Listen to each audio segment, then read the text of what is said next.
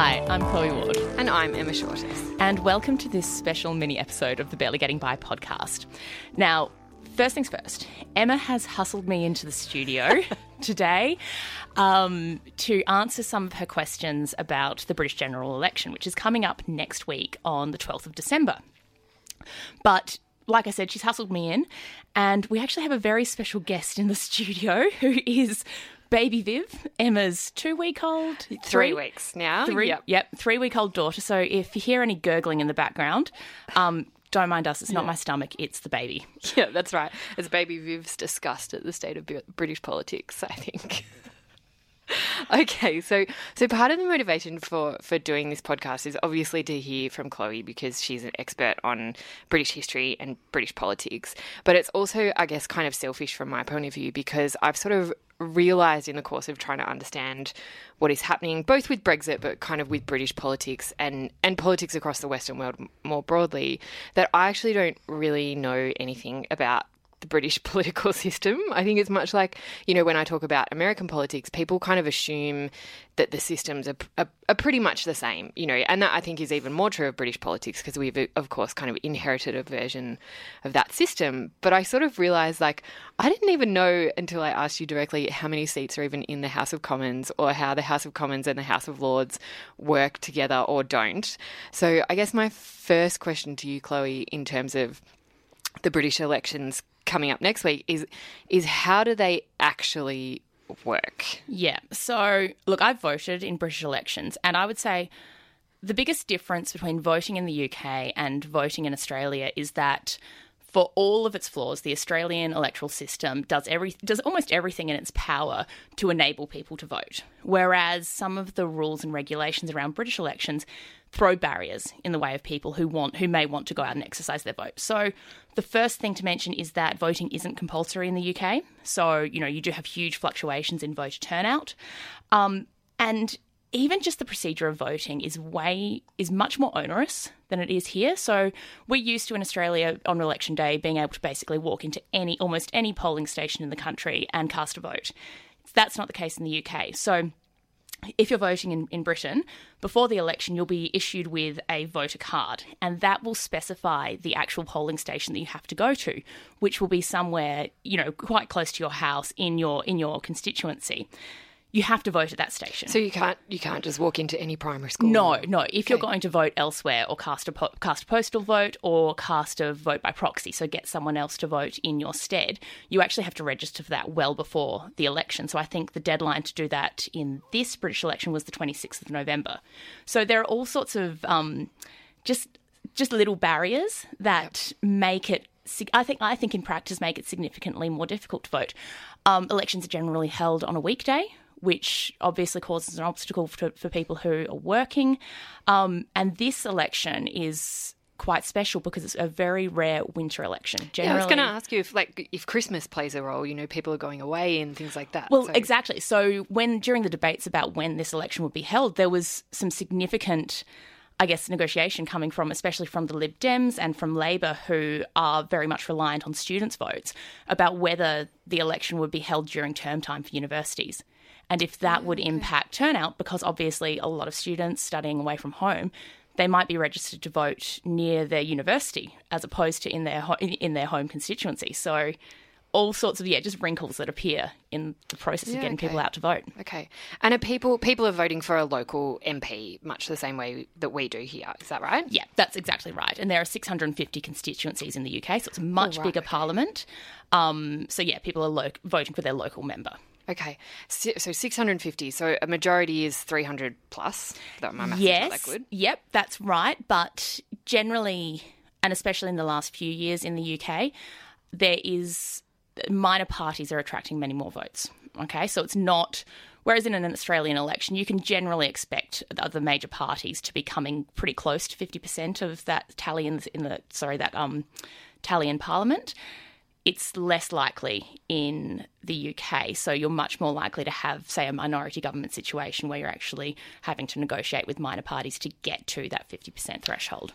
Okay. And is that what polling is suggesting will be the outcome? Well, so the polls are really mixed in the UK. And One of the big challenges in this election is that I think political pundits and, oh, excuse you, baby Viv, political pundits and even polling companies are very gun shy of making clear predictions. Yeah.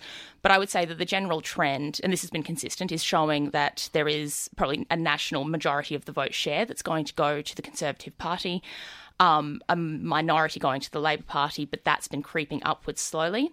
So poll-wise, we're really looking at one of two scenarios. We're either looking at a Tory majority government, so Boris Johnson, so the Tories winning over 325 seats, or Labor being in a position where they can put together a minority government with the aid of smaller parties. Okay, and so who are those smaller parties? Like, we've obviously got Labor under Corbyn and then the Tories with Boris Johnson, but then who are the other? Yep. So the other parties are the Liberal Democrats, who people will have heard a lot about as formerly partners in a coalition government with the Conservatives from 2010 to 2015. Yep, with Cameron. Yep, right? with David Cameron.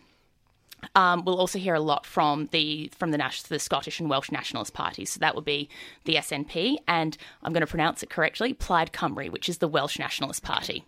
And then there are also the Greens, who do have, I think at this stage, have one seat in Parliament and are looking to add to that total. Okay. And out of those parties, who would the Labor Party be most likely to try and form a coalition with? I think it'd be relatively easy for them to make a deal with the Greens and also with Plaid. The SNP... Labor's very careful not to make any promises with regard to the SNP because that's what undid them at the 2015 election. The Tories ran a really effective scare campaign saying that if Labor got into government, they would be doing so with the support of the SNP, and that would mean that a Labor government would basically have the Scottish nationalists in their pocket, and they would then agitate for a second Scottish independence referendum. Remember there was Scottish independence a few years back? Yep. So Labor is very careful not to make any overt overtures to the SNP, but realistically, I think if they're going to put together a minority government, it will require their votes. Okay, I see. All right, so they're the two most likely scenarios, and that's kind of what polling is reflecting? Kind of, but I'm taking every poll with a massive pinch of salt. Like, I have been known to, I guess, behave a little bit irrationally where, I'm all doom and gloom when I see a poll coming out that says that the Tories are going to win a thumping majority, and then, I'm jumping up and down with delight when I see Corbyn clawing his way back up the polls. So yeah, I'm just going to refrain from any sort of judgment on where the polls what the polls are indicating. And is that because of the kind of assumptions that are underlying those polls that you don't trust? Yeah, and I think that's the big issue in British elections because so consistently since 2015, the 2015 general election, and then with the EU referendum in 2016, and then the general election in 2017, pollsters have been continuously wrong.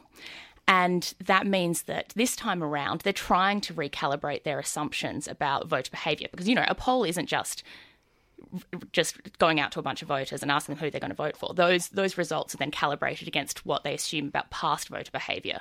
Okay. And so things like turnout. The big one, that there's a big question mark this time around about whether polling companies are underestimating the youth vote. Yep. Because historically, British young people, they don't turn out to vote. But again, they did turn up in 2017. We're seeing signs that there will be a similar, what they call a youth quake this time around. The other day, Stormzy, the grime artist Stormzy endorsed Corbyn. And I think there was I read there were 150,000 additional registrations just off the back of that endorsement alone. So no one quite knows what's going on with young people. Yep. You just can't, there's no safe assumptions about voter behaviour in the UK right now.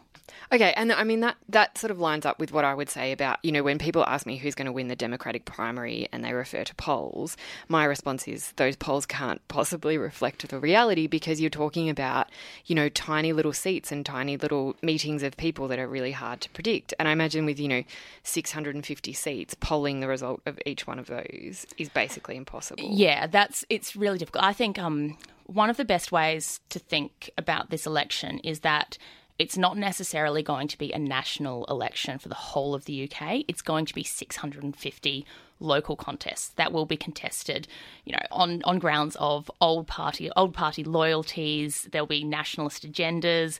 Of course, Brexit comes into it. Yeah. So it becomes really difficult to put together a uniform picture of what's going on in the UK as a whole. Okay. And then there's first past the post. Yeah, so can you explain what that means to me? Because that's one of those phrases that gets thrown around all the time. And I think the assumption is people just understand what it means, but I legit do not. Yeah. Okay, so where we have preferential voting in Australia, so number 1 to 6. Number 1 to 6, and you know that your vote's going to end up somewhere based on those preferences. Yeah. The UK doesn't have that. There was actually a referendum on preferential voting, I think in 2011, which didn't get up. Right. Okay. Yeah, it was. I don't know. It seems illogical to my Australian democratic brain, but yeah, that didn't happen. Okay. So the way first past the post works is the party in any given constituency election, the party that has the majority share of the votes will win that seat. So let's say, whereas in Australia, it's the party that first gets over 50% when you take into account those preferences. Yep. A party could get in on 40% or 30% or 20%, right, as long as it's the largest share. So you just have to have the most votes. Yeah, that's right. So what that means in practice is that if I were, let's say I'm living in a constituency that is being tightly contested between the Liberal Democrats and the Tories, and I cast a vote for Labor, that doesn't mean anything, despite the fact that I would, and this isn't hypothetical, this is true, I would have a clear preference for the Liberal Democrats. It wouldn't mean anything. Okay. And then in the Australian system, that your vote would then get allocated to the Lib Dems. Yeah. But in the UK, it's just gone. Yeah, that's right. That's right. So which is why you'll see a lot of calls for tactical voting. So people where their loyalties might be with a party that's likely to come in third in the actual election, they're being encouraged to tactically vote for their second preference. Okay, which again makes polling even more difficult. That's another assumption that they're trying to absolutely deal with. And and just the politicking of that. So making a good choice about where your vote should land is much more complicated in the UK than it is here. Yeah, of course. And I guess of course it's entirely dependent on what people see as their main issue, what is going to change their vote. So I guess that's my next question. Like Brexit is the obvious one, so maybe we can start with that. But how are issues playing out in this election? Is it just about Brexit, or is there more to it? Well, I think this is something that has to be in the control of the parties, and this will, I guess, determining the nature of the election and what this election is about is what will probably see one party into government. So Labor has been very keen to pivot onto a domestic agenda and to focus very heavily on the NHS, which is a very strong place from which it can campaign. Because so that's the National Health Service. Sorry, yes, the National Health Service.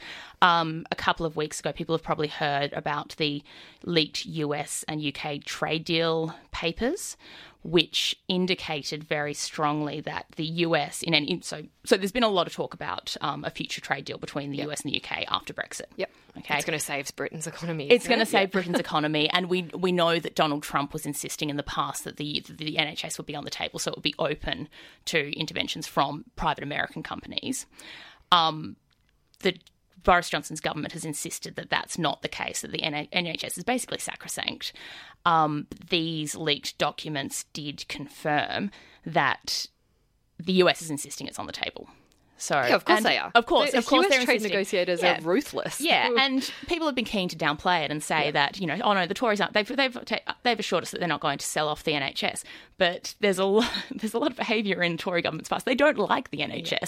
It will be. I think it's quite realistic to assume that a Tory government in the future will put it on the table. Yeah, absolutely. Well, I mean, I don't know that much about British politics, but knowing what I know about Conservatives and American trade politics, of course it will be. The Americans will be super keen to get Big Pharma in on that. Yeah, that's right. So if Labor can sow those seeds of mistrust in the Conservatives' plans for the NHS, then that will probably help bolster their vote. Okay, cool. Okay, so NHS is a big issue. NHS is a huge issue. I did actually read that Donald Trump will be in London, I think, next week for the NATO summit. Really? So just before the election? Or? Yes. So I think it's the 3rd and 4th of December. I'll have to double check that. But he will be there, and nurses and doctors are planning on meeting him at the gates to Buckingham Palace with a protest about the NHS. So that the optics of that will be quite interesting, because we know Donald Trump doesn't like to be greeted with that kind of protest. It makes him very mad. Yes. I imagine the Conservative Party is not going to be too happy about that because they're trying to distance themselves from Trump.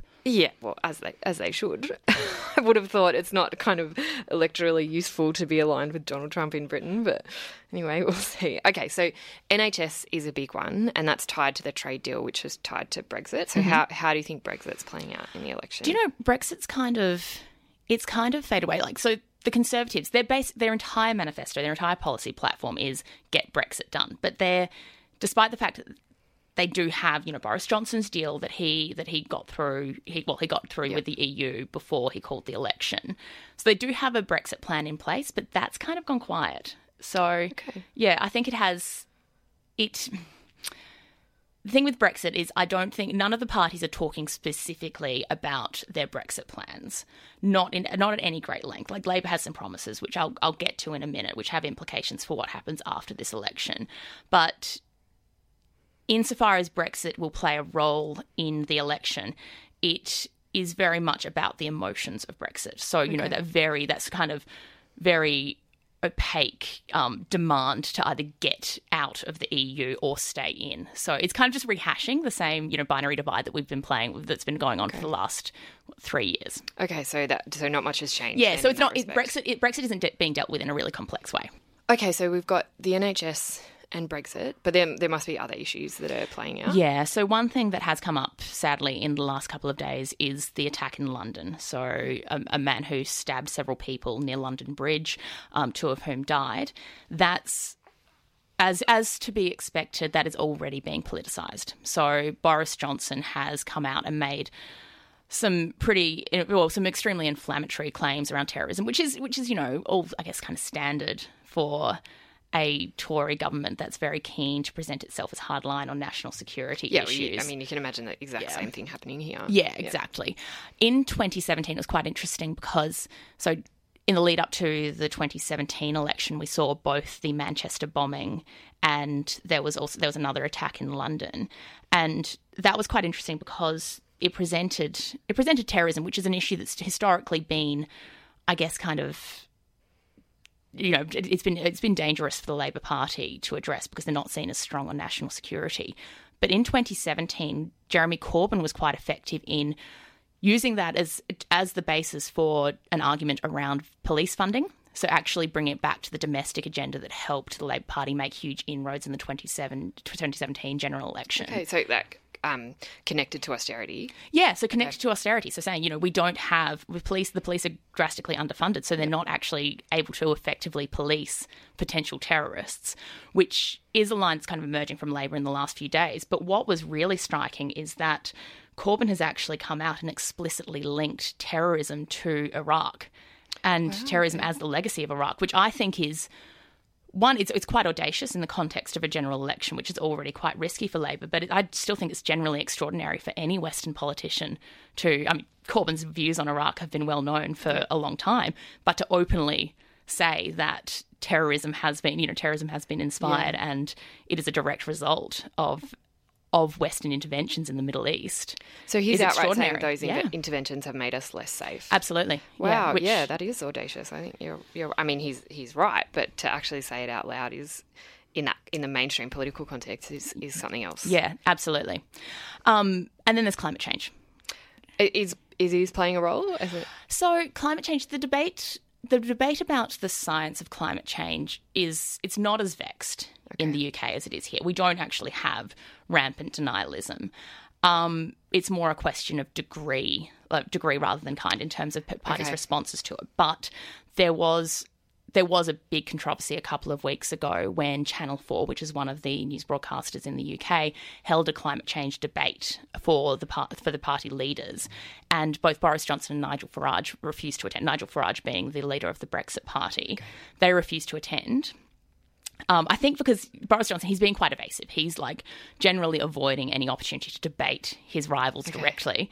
But Channel 4 went ahead and they replaced both Nigel Farage and Boris Johnson on the podium with melting blocks of ice. Oh, wow. Yeah, as a symbol of, I guess, what silence or inaction or a refusal to talk about climate change means. Yeah, so that was you say it's pretty cool, but it enraged the Conservative Party, and they're actually now threatening Channel 4's licence.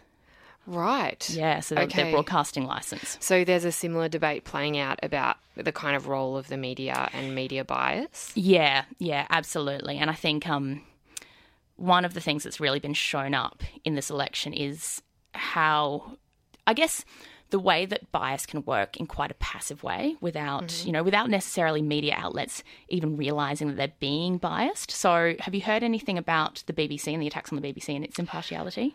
Yeah, a little bit's come across my Twitter timeline, but not in depth. So what's happened is the BBC, basically the Conservative Party, have been playing the BBC for fools. So I think it was last week, Jeremy Corbyn, he agreed to go on, to be interviewed by Andrew Neil, who's very conservative, the editor of The Spectator, which is a right-wing magazine. Wow, really right-wing. Yeah, so he agreed to be interviewed by Andrew Neil on the BBC. And it didn't go well for Corbyn, which, as you would expect, he was being interviewed by someone who's very antagonistic to him, and Corbyn didn't perform well under the circumstances. Okay. But he agreed to the interview on the assumption that Boris Johnson had also agreed to a similarly hard-hitting interview with Andrew Neil, who is a hard-hitting journalist. After the interview with Corbyn aired, which didn't go well, Boris Johnson just turned around and said, "Oh, no, I'm not going to do it." Wow. And yeah. So that's what I mean when I say the Tories are kind of playing the BBC for idiots. Yeah. Okay. Because in practice, Boris Johnson can just evade interview requests, and he seems to be able to set that agenda. Okay, and I mean, I guess there's nothing the BBC can really do, but in the end, that means they're sort of inadvertently going harder on Labor. Exactly. Yeah. That's right. Inadvertently, there are a lot. I think my personal opinion is that I think that there is a centrist bias in the BBC. So the BBC, its presenters and its producers, they're quite beholden to, I guess, the old-fashioned centrism. They don't like politics at its extremes, and that tends to reflect badly in the way that they treat Jeremy Corbyn and the Labor Party, which has taken a distinctly left-wing turn in recent years. Okay, so again, it's kind of similarities across the Western world in terms of how those issues are playing out in in electoral politics, in terms of healthcare and global trade and terrorism and the role of the media and climate change, of course. Okay, so given all of that, given the difficulties of polling, the assumptions that we're dealing with, and the way that issues are kind of evolving day by day, I'm going to ask you the question anyway. You're so mean. I know. Do you have a prediction? Are you game to predict what might happen on the 12th of December? I'm not going to predict it. Like I said before, I think that the two most likely outcomes are either a Conservative majority or a Labor minority government. I think that next Thursday, as the results come in, there are a couple of things to look for, which will give us some indications as to where that's heading. And these are basically what we're looking for are the signs of the Tory majority, of that eventuating. So the first thing I think people should be looking out for is what's happening in northern seats that currently belong to the Labor Party, but that had majority leave votes in the 2016 EU referendum. So for the Conservatives to get that majority, they're going to need to pick up some of those seats. Whether they actually hold for Labor may determine the overall outcome of the election. The second thing I think people need to look out for is the Lib Dems. So a lot of their appeal is to pro-Remain Tories in the south of England. Because they've promised another referendum, haven't they? No, they've promised and this will never happen because the Lib Dems will never win government, they will revoke Article 50. Oh, right. Okay, just straight up revoke. So they are the party of Remain. Okay. That's their pitch to the electorate. So they're looking to pick up more seats. They have, I think, 20 seats in Parliament at the moment, and they're looking to pick them up from the Conservatives in the south of England. I think if they can do that, and this is one of those situations where first past the post becomes really important, so tactical voting from people who would normally vote Labor, turning to the Lib Dems. If they can win enough seats, then that might also deny the Tories the majority that they're seeking. I see. Okay. So it depends on those kind of minor parties and what happens to the Conservatives in the north of England. Yeah, that's absolutely right. Okay. Well, I think what we'll plan on doing is come back to you on Friday the 13th of December. Oh, lucky. Yeah, that's kind of okay. yeah. So we'll come back and, I guess, assess how Chloe's predictions have turned out. They weren't predictions. No, they're okay, just, so no, fair- it's just they're the hot things to look out for. Okay, so we'll see how those things are turning out on Friday the 13th, which will also be probably the last episode of Barely Getting By for the year. I think it will. And I think the other thing to say is that one thing we'll be very much clearer about next Friday is what's going to happen with Brexit. Yeah, okay, Yeah. so we finally So have some clarity as to what something like clarity as to what's happening next in terms of Brexit. So we'll get to that next time we're on the pod. Yeah, for sure. And I think we'll also, maybe if we've got time, sort of do some reflecting, especially on progressive politics and how the rise of progressive politics across Western democracies is playing out and how people are reacting to that. Well, the rise or the decline. Yeah, Let's see what happens we'll next see. week. Fingers crossed. Okay, we'll be back then. Thanks for listening.